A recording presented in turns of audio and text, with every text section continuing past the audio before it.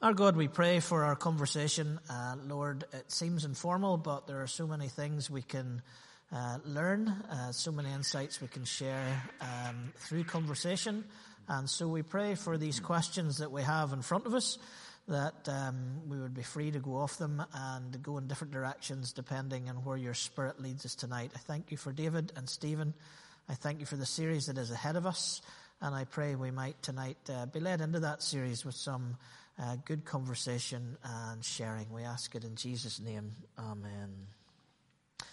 One of the reasons I wanted to do this was, and forgive me, Stephen, don't feel devalued because of this. It was because this man had received a CBE. Yours will come, I'm sure. David had earned a CBE, and I think Jasmine on the way home one day said to me, "What the dickens? What does he get a CBE for?" And I thought, as a congregation, sometimes we know certain things, but we don't know the depth of people's lives around us. And I thought, with this series coming up, it might be really interesting to do an evening where we find out more about Stephen and David before they come and share about other things. So that's why we're here. Both have been inspirations to me, and I know that they've given a lot to Fitzroy, even though Stephen's not a member. He's come and done a different series here and different talks, and that's been really helpful. So we're hoping, and I was just saying that when my blog went up about this series, so many people wanted to be here, but they want to know if it's recorded, because that Sky Plus One world that we live in seems to want to hear everything but not be there at the event. The disappointment of that is they're not here to ask the questions that you might have a chance to ask a little bit later on. But I wanted to go back, so I want to not start with, because we're going to get to retirement later on, young men. But I wanted to go right back and kind of find out from both of you where your early days of faith started, and just to share with us. I suppose we're back in it's like an old Northern Ireland coffee bar. Share that testimony of faith of your younger years with us. And I'm going to start with David, because he's local and ready for it, and let Stephen get and Stephen can make his way into it. David, what about your early years of faith? Yeah. You picking this up? Yes? So, what I'm intrigued to find out is what that CBE really was for. Well, we'll do that. We'll do that. Steve, maybe you can give me an answer to that. My early years of Christian experience is sort of very ordinary, meat and potatoes kind of life. I grew up in Banbridge and went to the Presbyterian Church there. My family were, I guess we would say, fundamentalist now, certainly pretty evangelical. Thought the Presbyterian Church was okay, but really not that great. And so I was taken along to evening mission halls and things of that sort. And in fact, in those days, we'd hear Maureen Carswell coming and singing from time to time. And I think it was referred to as our sister bringing a message in song, if I recall. And you thought, someday I want to be in a band with her. Exactly. Except the musicians played well for her in those days. So I always had this acquaintance with at least that understanding of what the gospel was about. And like many others, went through many conversions. And don't know if I ever really seriously made it on any one of them at all. But I think a couple of things really changed this for me. One was that I went off one summer to a conference centre in Scotland where the Worldwide Evangelization Crusade were carrying out their summer programme. And I went there for a few years and got roped into the musical side of it. But I came across a friend who was about the same age as myself, was a student really at the University of Glasgow. Max Donald was his name. And he was the son of a very well-known Baptist preacher, Peter Donald, in Glasgow. And he was taking faith very seriously, far more seriously than the conversionism that I had grown up with. Far more seriously taking what it would mean to think as a Christian about all sorts of topics and so on. And he introduced me to some thinkers, and I went off and read some of their books. And I became much more serious about thinking I wouldn't say theologically, that might be too sophisticated for what I was doing at that stage. But from that stage, many of my mentors and many of my, as it were, spiritual guides were really books. It was books that I was friendly with. And then later on, of course, as I went more into the sort of world of scholarship, I was able to sustain quite a lot of correspondence with people who have continued to be mentors to me. And then I found that the kind of religious experience that I'd grown up with, for all its piety and for all its seriousness about things like prayer, sanctity and things of that sort, was for me intellectually shallow. And if I wanted to pursue this faith, it was important to me. I'm not saying it has to be important for everybody, but it was important to me to try to find a faith that was answering the sorts of questions that I had in mind. I found it difficult to dichotomize life into a spiritual life quite independent from the rest of the life that I was leading. And I think from that point I started to be, really obsessed, I suppose, for a while with questions of that sort. Now, is that enough for the meantime? Great. Well, that's great. You might have moved on to the next one, but we'll come back to that. Stephen, what about yourself over there in Wales? You make it sound like another planet. You know? I don't have a CBE. I don't belong to Fitzroy. I never heard Maureen Carswell singing as a child. And worst of all, I come from Wales. I listened to interest with David, not only because I always listen to with interest to what he said, but I didn't know that whole story. My background is similar in some ways, different in others. Similar in that I came from a Christian background. It wasn't fundamentalist, but it had streaks of pietism in it. And if that word, I think he used the word, he used maybe piety. If that word's unclear to you, I'll try to say more about it because it can mean different things in different contexts. But I mean that the Christian life, the spiritual life, prayer, Bible study, worship, all those are important in my home. But there was no fundamentalism. My father was a theologian and a philosopher. His first degree actually was in philosophy. That was his love.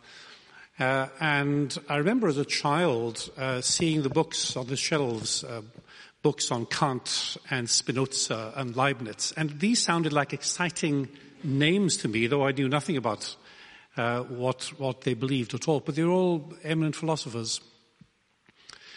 So I grew up, I think, and I regard this as something I was privileged to have, because I think it's been basic to my formation. I grew up with a sense, something before you articulate it, sense you have that believing and thinking go together. And for anyone to have to choose between believing and thinking, I think is a horrible choice to have to make.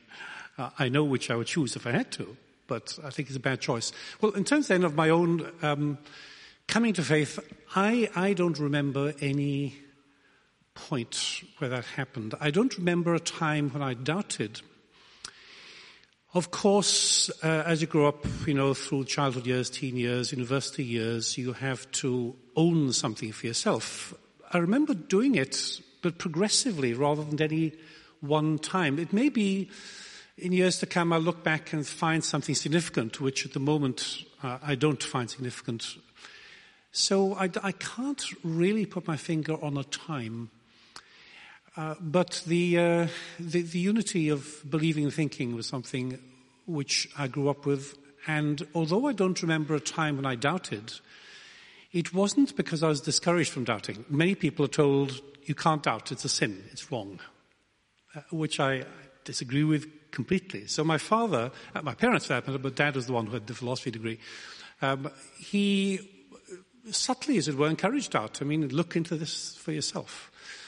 So I'm sorry that I have no Maureen Carswell experiences to share, or anything very much more definite. That's the best I can give, probably. And when David was talking about the influence then, once you started to think, and obviously you have some philosophers on your dad's shelf and probably other stuff, but who were the people then that would have made that belief and thinking, which I think is so important to both of you? Who would have been the ones who were sharpening that or honing that in your younger life? Or who are the early ones? Oh, in my younger life, again, I suppose I can't pick out one particular influence, though when I was still in school, I read the work of Danish philosopher Kierkegaard. And Kierkegaard has been a lifelong influence. When I was in school and read him, it was a sense of exhilaration. Since then, it's been not just exhilaration, but a conviction that he was on the right track. Because Kierkegaard used to say that true faith isn't a matter of what you believe, but how you believe it.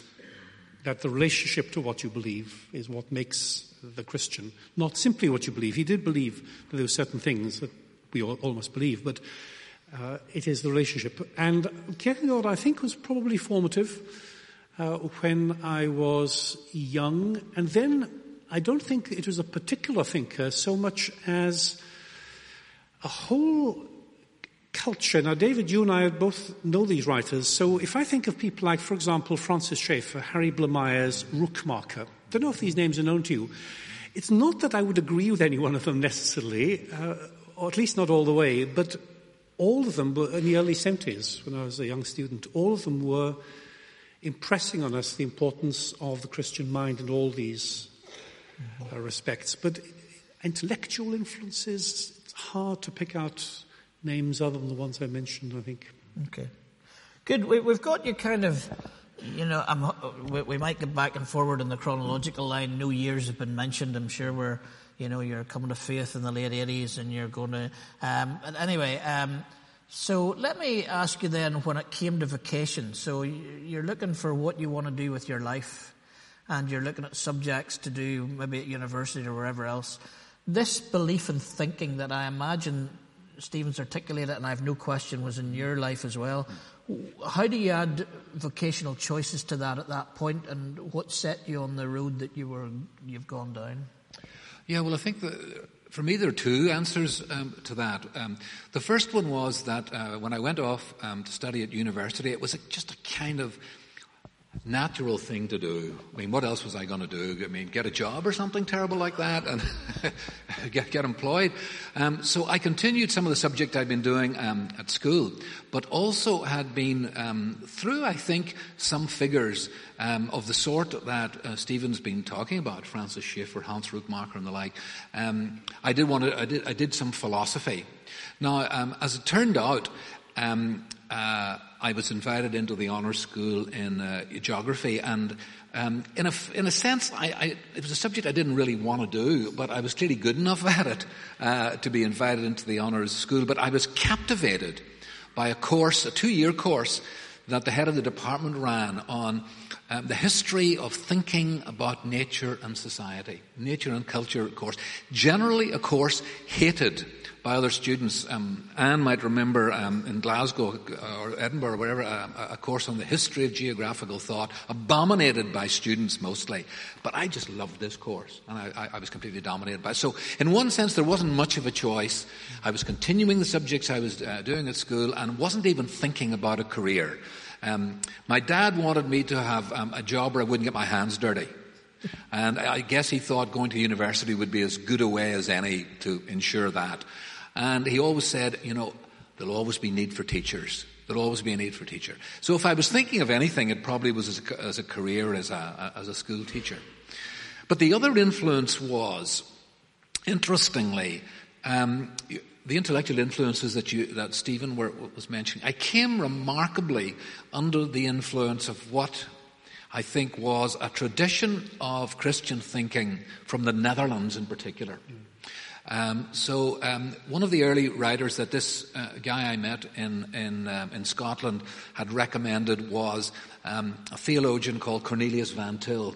And Van Til was from this Dutch Reformed tradition, I now have many problems with what Van Til was saying, but he opened up to me a very, very serious world of thinking, Christianly and philosophically at the same time. It wasn't that he was developing Christianity and separately philosophy. He was doing something that I thought was unique, Christian philosophy. So that the two were not two enterprises. It was one. And I was introduced from that background into a whole range of Dutch thinkers, or particularly Dutch American thinkers. And I suspect that there'll certainly be names that Stephen is familiar with, Nicholas Walterstorff. You mentioned Rookmacher. You might mention Al Plantinga and things of this sort. So the rest of my career very quickly was downhill from that point. As an undergraduate, just doing all the ordinary things that you would, I came across a book by a Dutch historian of science, Roger Huygens, and it was called Religion and the Rise of Modern Science. And I was captivated by this book because he was making a strong argument, an overly strong argument now, I think, that has to be moderated in various ways, that science was fundamentally the product of Christian theology, and particularly the theology of the Reformation. Now, there are many queries that one could register about that from our own perspective now, but it struck me that in a culture where the pietist culture that I was still in sort of at home was very suspicious of science, very suspicious of anyone who would not read the book of Genesis in a relatively literal sort of way. But here was someone saying the entire scientific enterprise was fundamentally to do with asking questions like, are natural laws an expression of God's mind? How should we interrogate the natural world with the belief in the Creator? Does thinking of the world as a product of a divine Creator make any difference to conducting scientific inquiry? And from that point I began to think of moving on to graduate work to pursue this very question. The relationship between religion and faith, and I worked particularly on the history of the biological and earth sciences, and that got me into a sort of trajectory. Okay, amazing. Now you start off with history, if I remember correctly. Yes, I did. Yes, my first degree was in modern history, which I enjoyed, but before starting to study it, and during the time of studying it, I felt that I was called to pastoral ministry. And that is what I prepared myself for over the years. So I did modern history first. I then studied theology and did a year's practical theology before doing a doctorate in theology. And I thought after the doctorate into the pastoral ministry. I had no intention at all of teaching theology or going to anything academic. But I thought it'd be good to have the doctorate because I was interested in various aspects of theology. So I did that. And the doctorate actually was on the border, the combination of historical and philosophical theology. It was looking at certain issues in connection with reason and revelation, but looking at them historically and philosophically. So I was doing that and enjoying the work, and had thought, as I say, that I was going to be called to pastoral ministry, and had prepared myself, as it were, mentally and spiritually for that for years. But then, as I was concluding my doctoral studies, the little theological college of the Presbyterian Church in Wales, which has since closed, but it had 2 people leaving the faculty. There's only a full-time faculty of 3, and you needed to be bilingual, Welsh and English. And the 2 people leaving, one of whom is my father, as a matter of fact, were teaching in just the areas in which I was developing knowledge, doctrine and philosophy of religion. So, in Wales, there aren't many Welsh-speaking Presbyterians who can do those subjects. So it's not that I was particularly important at all. It's simply they just didn't have many people to draw on. So very reluctantly, I refused to put in an application for it. I didn't want to, but reluctantly decided this was the right thing to do because otherwise you're going to have difficulty filling those positions. So I combined those two. And it's actually a lesson I try to impart to people for reasons which you're not asking now, but when people talk about guidance. I love a statement of Dietrich Bonhoeffer. Bonhoeffer says there are only two things we ever know: the immediate next step and the final destination. I think it's fantastic, because people worry about the future. You only know the immediate next step, final destination. And I, for years, thought it was going to be pastoral ministry, and it turned out at the 11th hour that that wasn't to be the case. Interesting, because my thought for the day that I'm recording for January the 1st is taking the next step, but I do feel Bonhoeffer's going to make his way possibly into that if I can get him into the 3 minutes. It's a good statement, isn't it? It's wonderful. It's a wonderful statement. So so we've got you kind of where you're going vocationally. I want to ask you a question. I'm not even sure this is tangibly answerable, but I'm going to ask it anyway. Is there a place then in your vocational journey where you felt, well, let me put it, there's that moment in Chariots of Fire, if you remember it, where Liddell's running and he says, when I run, I feel God's delight, I think. Now you're telling, both of your journeys are interesting because you didn't set out with a plan to do what you ended up doing. But when you were on that, the journeys you got onto, where was the places that you knew this is exactly where God wants me for this immediate step almost? Is there a place down that journey of teaching where you thought, this is who I am, this is the joy of what God has made me? Has that been there? I'm a very disappointing interviewee, Steve, because... The frown in your face did scare me there. So often, it's hard for me to put my finger on anything. I certainly think that when you look back over your life, I've talked to many people about this, when you look back over your life, the shape of it looks a bit different from what it's like when you're in the middle of it. And I still haven't undertaken that exercise of sitting back and looking over everything. The immediate sense... Because you were wanting to do pastoral ministry. Yes. So there must have been some kind of, am I doing the right thing? But where was then the place where you thought, not only did I have to do this, but actually this is what I'm here for? Well, I thought at the time when I came to a decision about teaching rather than pastoral ministry, I said to myself, well, there are disadvantages here. You should not teach in a theological college if you haven't been a pastor yourself. And that was an important objection as far as I was concerned, which I'd made to myself. And one other person, of the people who advised me, one other person said the same. On the other hand, the way that theology was taught in Aberystwyth, where I was, in the Presbyterian Church, as here in some ways in Union, there's an academic component and track and degree track. So I thought, well, if I'm competent at least to teach theology at that kind of level, then my lack of pastoral experience shouldn't count too much against me. And I'll acquire it as I go along, best I can. And I think that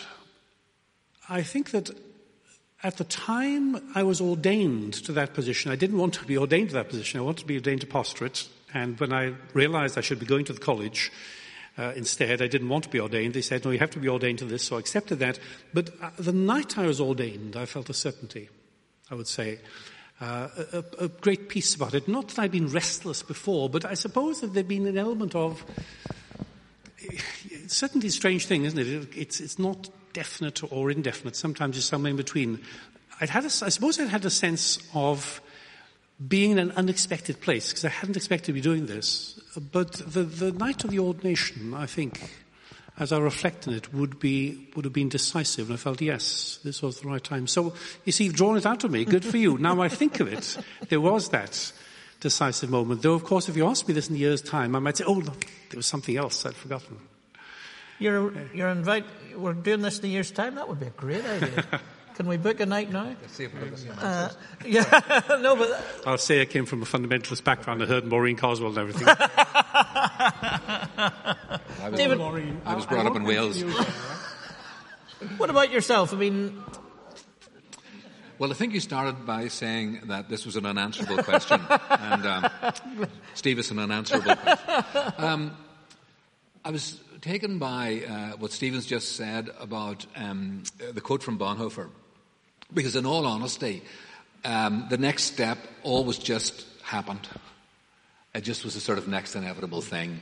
I think it's Sartre who famously said there's a distinction between a life as it is lived and the life as it is told. When you tell your life, you impose a coherence on it. You impose a kind of telos on the thing. And I don't think it's wrong to do that, because you can then trace, perhaps over many years, a thread or a narrative that, whilst you've been acting it out, you haven't actually been quite aware of, and yet it is really, really there. I have never had a moment of thinking I'm in exactly the right place. I've had many moments of thinking I'm exactly not in the right place. And there is the academic world is a wonderful world in some ways, of enormous freedom, but it's also a terrible world of narcissism. And a world of competition. And often I've felt, it can be corrupting. You struggle, and you're elated when you get that first book published. And the first review comes out, and the reviewer says lovely things, and they have one half sentence of a critical query, and your life is plunged into terror. And because your ego is so fragile. So I've never had that sense, really, that, oh, yes, I'm suddenly in exactly in the right place. But as I've looked back, I think I can see times where I think I was in the right place, even if I didn't experience it as such at the time. So I feel very like this Bonhoeffer thing, the ultimate destination, but one step at a time. I mean, at a point, I went off to do a postgraduate certificate in education for teaching, and that didn't work out. I approached the Presbyterian Church about being ordained for ministry and was interviewed, I remember, by John Thompson, in fact. I solicited syllabi from Westminster Theological Seminary. I was thinking of going there for a while. But just every year, something happened to make the next thing happen. And none of those ever really, those other ones did happen. So I don't have a tremendous sense of that, but I have a great sense of Luther's insistence that in one way, whether we know it or not, we're all called to the jobs that we do. There are no jobs that are more important or less important than others. And there's a wonderful line in a hymn that we rarely sing now, which says, "Who sweeps a room as for thy laws makes that and the action fine." If you sweep a room well, as one Puritan famously said, God loveth adverbs. It's not how good your job is, it's how well you do it. It's not how good, it's how well. And I've had a sense of that, whether the job is important or not, never that sense, but a sense of trying to do it as best I can. And that's as much as I can do to stumble towards an answer. And unlike the Welsh, we Irish can just keep talking. No, but those are great answers. I would love every 18-year-old that comes through Fitzroy to know that the journey set out in front of them is not as clear as their careers advisor will probably suggest that it is. So your answers tonight, that would be answers I would love everybody to hear. The other thing, I remember a friend who doesn't publish books but makes records, who said, heaven is the day before the album comes out, because you have the fulfillment of it but no bad reviews. So you can experience that one. I'm going to move you way down not way down the road, but I am aware, I would suggest, they'll get, they're humble men, but I'm going to suggest to you that as I look at this next series coming up, that you're two men in our church and in our area who I would say are at the peak of your powers, but the lifetime and seasons of the jobs we do have you now both technically post-retired. How did that, just because I'm aware that some of us are looking ahead to that, Paul's worried about it already, and others are trying to wrestle with that. Tell us about what it was like coming up to that period. That's an interesting question, I think, for all of us.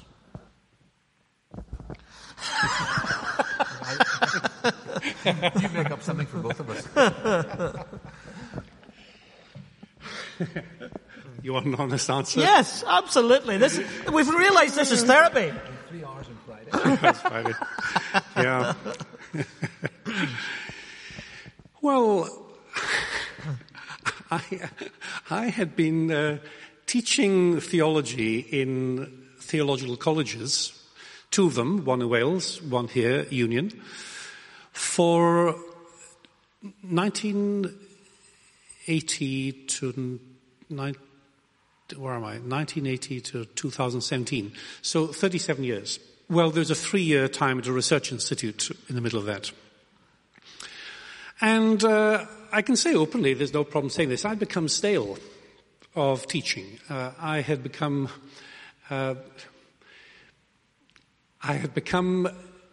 stale teaching undergraduates in particular. So I confess, because as most of you may know, at Union Theological College, the vast preponderance of students were non-ministerial. I mean, it's changing now with the severance of the tie between Queen's and Union, but non-ministerial. So when I talk about undergraduates, I'm not talking about ministerial students, though occasionally lecturing to ministerial students could occasionally be a little unfulfilling, but that's not what I had in mind. I enjoyed the time with ministerial students thoroughly. My favorite classes were with ministry students. But so it's a predominantly non-ministry population I was lecturing to, and they were fantastic as people. They really were. But I simply had become tired of doing it over the years. You know, you cover the same ground in many ways. You keep up your reading best you can. But you mark essays and conduct seminars. You're going over the same thing to a large extent. So I confess that retirement was no trauma for me. It's not that I didn't enjoy it in a way. I mean, going in every morning was fine. I never dreaded going in. I enjoyed the contact with people, but that's what I was enjoying, is the contact with people rather than the actual standing up yet again in the lecture room and yet again going through this and yet again marking the examinations and all that kind of thing. So in that respect, retirement was, which happened just over 2 years ago, was, I confess, very easy, very soft landing. I've been able since then to keep up doing things. I still have, by the kind provision of Stafford Carson, the principal, I still have an office in the college, although it's in the Training Resource Centre, so it's not the main building, but it's attached to the main building there. And certainly retirement, I think, I'd be interested to know what you say, David, about this, because your arrangement, I mean, you're still doing some teaching. Retirement has a slightly disorienting effect in certain ways, but that's only because you've been doing the same thing for so many years with such a routine. It's not an unhappy disorientation. It's simply that you are now completely free with your time. You're no less busy, but you're more control over time. I was going to say that. Do you feel, from what you're saying, you feel freed up almost to go and do what you've not been able to do? Well, yes and no. In this respect, that's a good question, because I could have put it that way. I did think during my years at Union, of course, in many respects, I know better than anyone how poorly I did in many respects. I know that. Others don't see it as well as I do, or don't see it at all sometimes. Still, I was willing and glad to be doing what I was doing. I felt it was the right thing to be doing. So, freed up in the sense that phase, I felt that time of life had come to an end. But everything I did, I felt it was right to do, and I had the deep contentment of feeling it was right to do that. But freed up, yes, from, not to try to be too sophisticated or clever about it, from the constraints of regular teaching. That's what it comes down to, quite honestly. We'll come back to that, because I think there's the time that you've used since is what we're benefiting from, I think, in our series. So we'll come back to that. But you're slightly different for you, David. But yeah, if you ask Frances, she hasn't seen any difference at all as far as my retirement is concerned. My circumstances have been very different, and also, I have to say, very fortunate. So I am 50% retired. And that means that I've just recently completed 40 years at Queen's University, teaching and researching.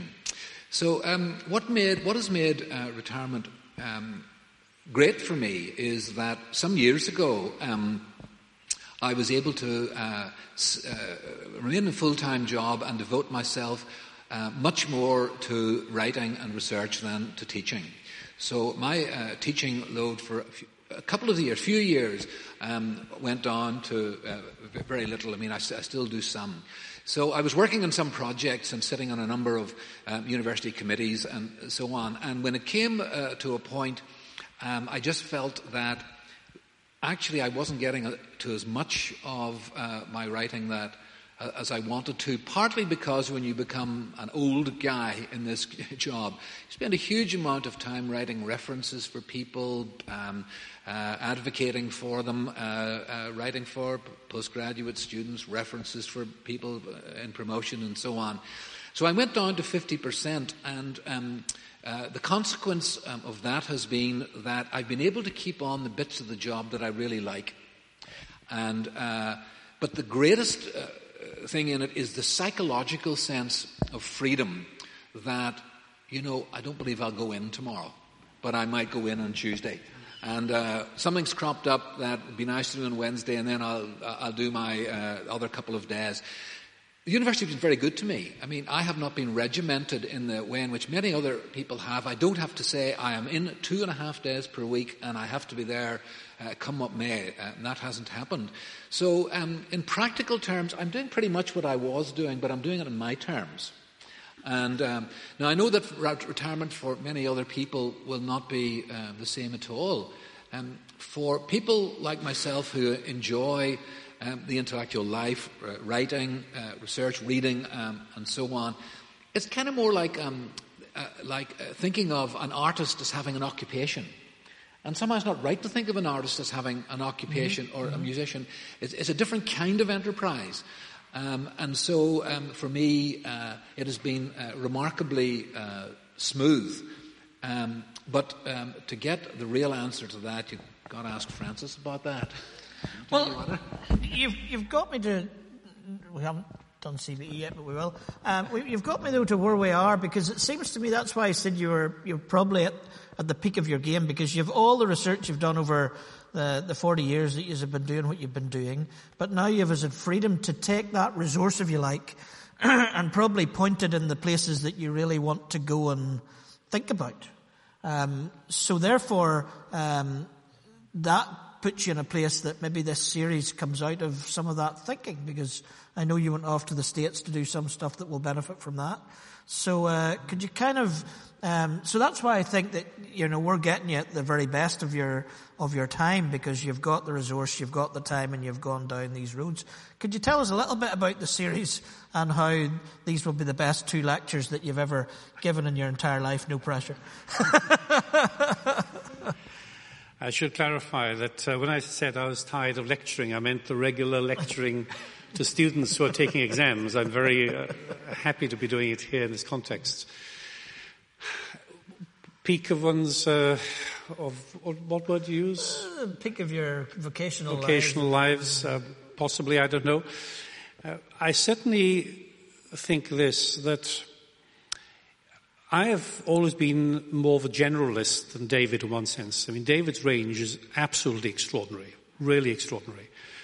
But also he's a superb specialist in this area, much more of a specialist than I have been in mine.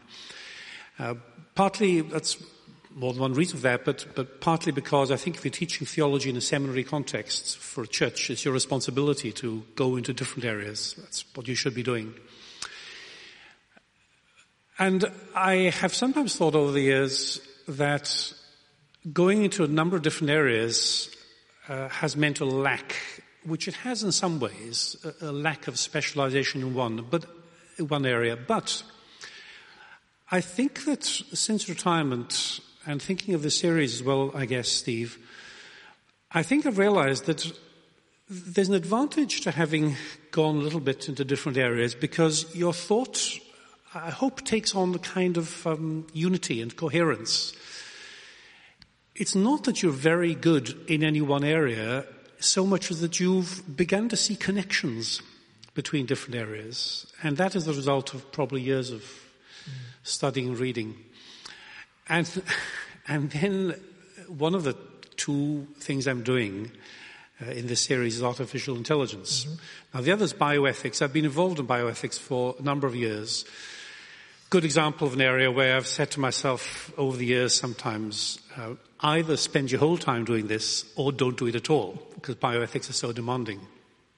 But I've never gone with those options. There's always been in and out, and here, there, a little bit, here more, here less. But bioethics is something I've been involved in for years. But artificial intelligence is something I feel almost embarrassed about talking about, because that is very, very recent. I was pulled into it. There is something called the Templeton Foundation. Some of you will know this. Man called Sir John Templeton. Well, the foundation funds work in science and religion. And a friend of mine is heading up a project. Some of you might have come across him. John Wyatt from London is heading up a project on artificial intelligence and robotics in Christian and sometimes more widely religious perspective. And John asked me to join the team as a theologian. He thought it'd be good to have a theologian on the team. And I thought it'd be good for me to try to get up to speed with a new area rather than simply staying in, customary grooves. So I did. I had the opportunity to go with Susan. It was a very good few months last calendar year. From middle of January, I was there till June. Susan came back in May. And I worked there on the question of transhumanism, a word which won't be familiar to everyone. It has to do with ways in which people think that machine intelligence could become humanized in the future, and we could move on to a new stage of evolution, such that we can become, in some ways, humans and machines can be fused in certain ways, and that'll be new species, is the word sometimes used. Now, that's one area I worked in. I won't be lecturing on that here. But transhumanism, artificial intelligence, and robotics. So I worked a bit in those areas, largely from a theological point of view, but of course I had to learn a bit about that world, and those people who know me will laugh at that thought. Susan's my wife. Susan's had people coming up to her and saying, your husband must be very clever working in artificial intelligence and robotics. And I think she suppresses a laugh because she knows that I'm the least technical or technological person in the world. Now, fortunately for my purposes, I don't have to know anything about the details of these things. It's the concepts that are involved and the social effect and the theological reasoning that I'm interested in. But I suppose that into thinking about bioethics and artificial intelligence, I suppose you're right. It does go in its way a number of years of work, of thought. Excellent. David? Yeah, there's a lot to say about all of that. First of all, you should not believe Stephen Williams' self-deprecation. That is just frankly false, actually. Stephen is, I was going to say the only real, but certainly the most celebrated theologian we've had in this island for a long time. And he's recently been elected to the Royal Society of the Learned Society of Wales and so on. So he is an expert. I think myself that Abram Kuyper, should I get this right, famously said, and Stephen, you'll be able to quote it, or you, Steve, better than I can. What is that? Wonderful. You quote it regularly. I do. There's not 1 square inch. 1 square inch of the entire universe that Jesus doesn't claim that he is Lord. It's close. You've got it better. Mine. You've got it Dutch, haven't you? Yeah, something like there's no square inch of this entire created world over which Jesus Christ does not say, mine. Something like that. Not quite right. And I think that's what's dominating my thinking about global challenges. And I've been beginning to run a series at the university on religion and global challenges, religion perhaps more broadly than Christianity. Now, I mean, once you begin thinking about that statement of Kuyper's, it's not hard to find global challenges. We've raging problems about climate change, human migration, gene manipulation, artificial intelligence, transhumanism, human rights. The list just could go on. The question is, what does Christianity have to say to these things? And the first question is, where do you begin? I mean, are we really being equipped to even understand what some of these questions are? Hence, I have a passion for what I might call the loneliness of the thinking Christian in the modern church.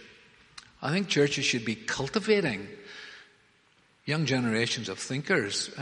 They'll not know the answers, but if they begin to learn where to start trying to find an answer, I think that's what I've been passionate about. So I don't think the difficulty is finding the challenges.